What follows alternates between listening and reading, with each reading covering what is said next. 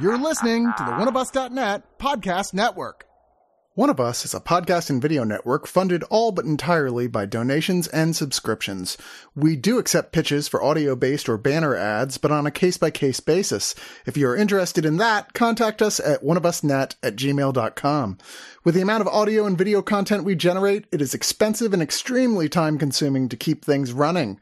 Please go to the webpage oneofus.net and sign up for a subscription at $2, $5, $10, or $25 and get a ton of bonus content.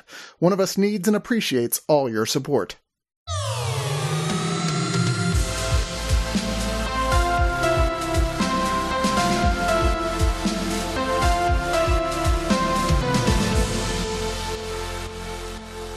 I think it's funny that before Fantastic Fest started, I think I turned to Wright and went, I have such sights to show you. And I had no idea what he was talking about. And then the third day, I'm like, your suffering will be legendary, even in hell. I still had no idea what the references were. And I then took it like literally because I'm not doing the greatest right now. Well, you know, it's your first Fantastic Fest. You probably didn't take your emergency. No, I did not. And honestly, in the end, Jesus wept. Nice. Yeah. So you have seen Hellraiser 1 and 2. What? You've seen Hellraiser 1 and 2? What's a Hellraiser? Shush. No, I'm one of the psychopaths that's actually seen all of them. I have not seen all of them. I've seen yeah. almost all of them. There's a point, I think, where I just went, I can't do it. After the 18th? Well, I didn't watch what is it, German? There's a bunch of German stuff, I think, or something. I don't know. But the official release Hellraisers, I have not seen all of them. I think I've only missed one. And I got about halfway through the last one. Oh, Judgment or something like that? It's so terrible. It's unbelievable. It's yeah. like unwatchable. And, you know, I mean, I always want it to be good because I love the first two Hellraisers so much. I love the original story, Hellbound Heart. I like the original story more than the films because I think in the end, what I've grown to appreciate about the story and the characters, I appreciate more the human characters rather than the Cenobites because what the movies ended up devolving into is just they became like slasher villains. They turned into like the later Nightmare on Elm Street sequels where it was almost ready for the Cenobites to start cracking one-liners, you know? I mean, Pinhead was kinda, at some points, yeah. I mean, you get the fucking Pinhead. When they, in the third one, have a Cenobite who's like got CD discs to him because he was a DJ before, it's like, come on. Yeah. Like, stop. Or even like Pinhead is like, he does the whole like crucifixion and then he's laughing and the windows break behind him. Like, this is not Pinhead. I mean, the thing that kept me going for a while was there were a lot of good comics that were made, actually. I've never read them and I really want to. No, so quite a few good ones with really big name authors who came in to do it because they were like anthology comics. Yeah. Mostly really recommended, as well as, surprisingly, the Nightbreed comic book, which is based on another Clive Barker film. I have that. Which is really, really good. Yep. But when it was announced that Hulu was going to be revitalizing the Hellraiser series, I went, oh no. And they've only produced good things, though. But then Prey came out, which, you know, their revitalization of Predator, and everyone's like, oh, this is actually really fucking good. Maybe like even the best one. Sure. You know, well, okay, Hulu, let's see what you got. And then when Hulu announced that they were getting director David Bruckner to do it, who just recently did one of my favorite horror films the last couple of years, The Night House, I went, okay, all right, I'm interested. To no one's real surprise, here at Fantastic Fest this year, which is what Wright Sulek and Chris Cox here are covering on our Infestation show. Wait, where the hell am I? Oh, God. I was like, the first one was a Disney thing, Werewolf by Night, and so everyone immediately went, it's going to be Hellraiser the other thing. Because, like, I mean, usually these things do come in pairs with them getting the deals for secret stuff, and and it was like a very reasonable choice. Plus, then when they found out that the for press who had seen it super early, they couldn't talk about it until 10 o'clock the night of the secret screening, about when it would let out. I was like, we're all like, okay. And guess what? It was, in fact, it wasn't Hellraiser. No, it was Black Panther, Wakanda Forever. No, it was not. But, you know, I was very, like, almost schadenfreude wanting around this because I was like, everyone's so sure it's Hellraiser. I kind of hope it's like Birdemic 4 or something just to piss everybody off. Oh, so you mean Incredible? No, I definitely don't mean that. Well, the thing is, the lady who was introducing David Bruckner and Jamie, I forget her last name. Clayton, who plays Pinhead, or the priest, the Hell Priest. the priestess, Yeah. and the screenwriters, is that she was saying, like, they finally made a good Hellraiser movie. And I'm like, yes, the bar was extraordinarily low, by the way, because they've done a found footage, they've done space, they've done... What was that? We were watching a documentary today. It's like you can tell like a horror franchise is on its last legs usually when it either goes, we'll make them kind of comedy now, or they go to space. Yeah. And oopsie daisy. Yeah. Wasn't that one Scott Derrickson?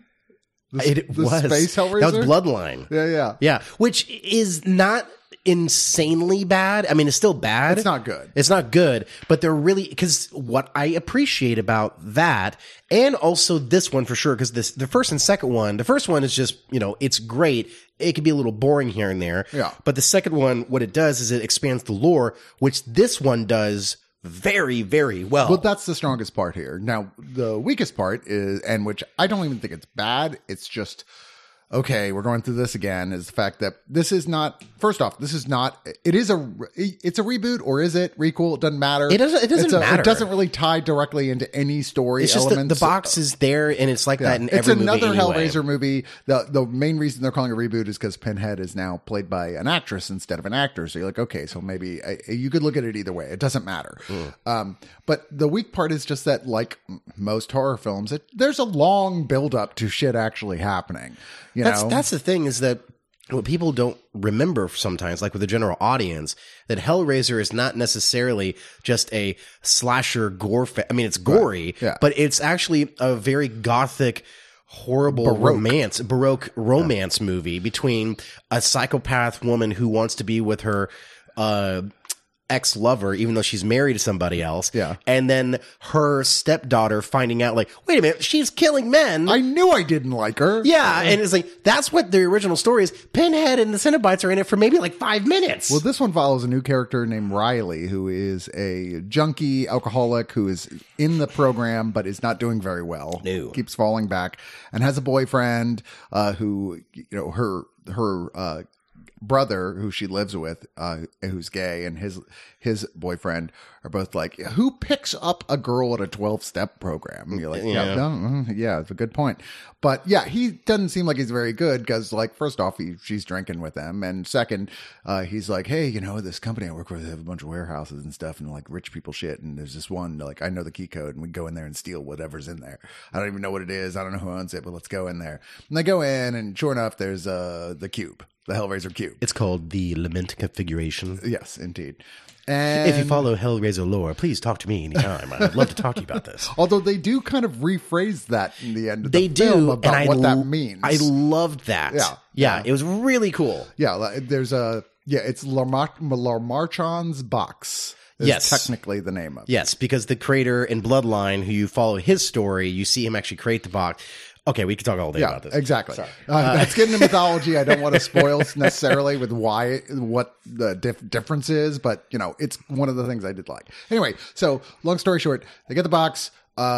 She ends up, of course, like accidentally opening it, and turns out the main difference here is that the formations of the cube are different than we've seen before. That it does. Well, the formations matter. Yeah, they matter, and whenever it gets to a certain point of like solving the puzzle in a process of opening it up, and you have to do it in stages. Yeah, a knife comes out and cuts whoever is trying to open it, right? And then they are claimed by the Cenobites who appear, right? But in this particular case, the Riley, the knife misses her, and the Cenobites appear and like, fuck. All right, well, here's how this works. If you get was it 5 other people? 6 other people and feed them to us, basically. Well, that happens a little later. Is basically there's accidents that happen. Right. No, but they do tell her, like, bring us meat, bring us flesh. Right. And she doesn't know what any of this means. She's like just a junkie. She's not like an occult specialist or something. Right. Anyway, all this also connects to like a guy we see in the Cold Open, who's the super rich dude,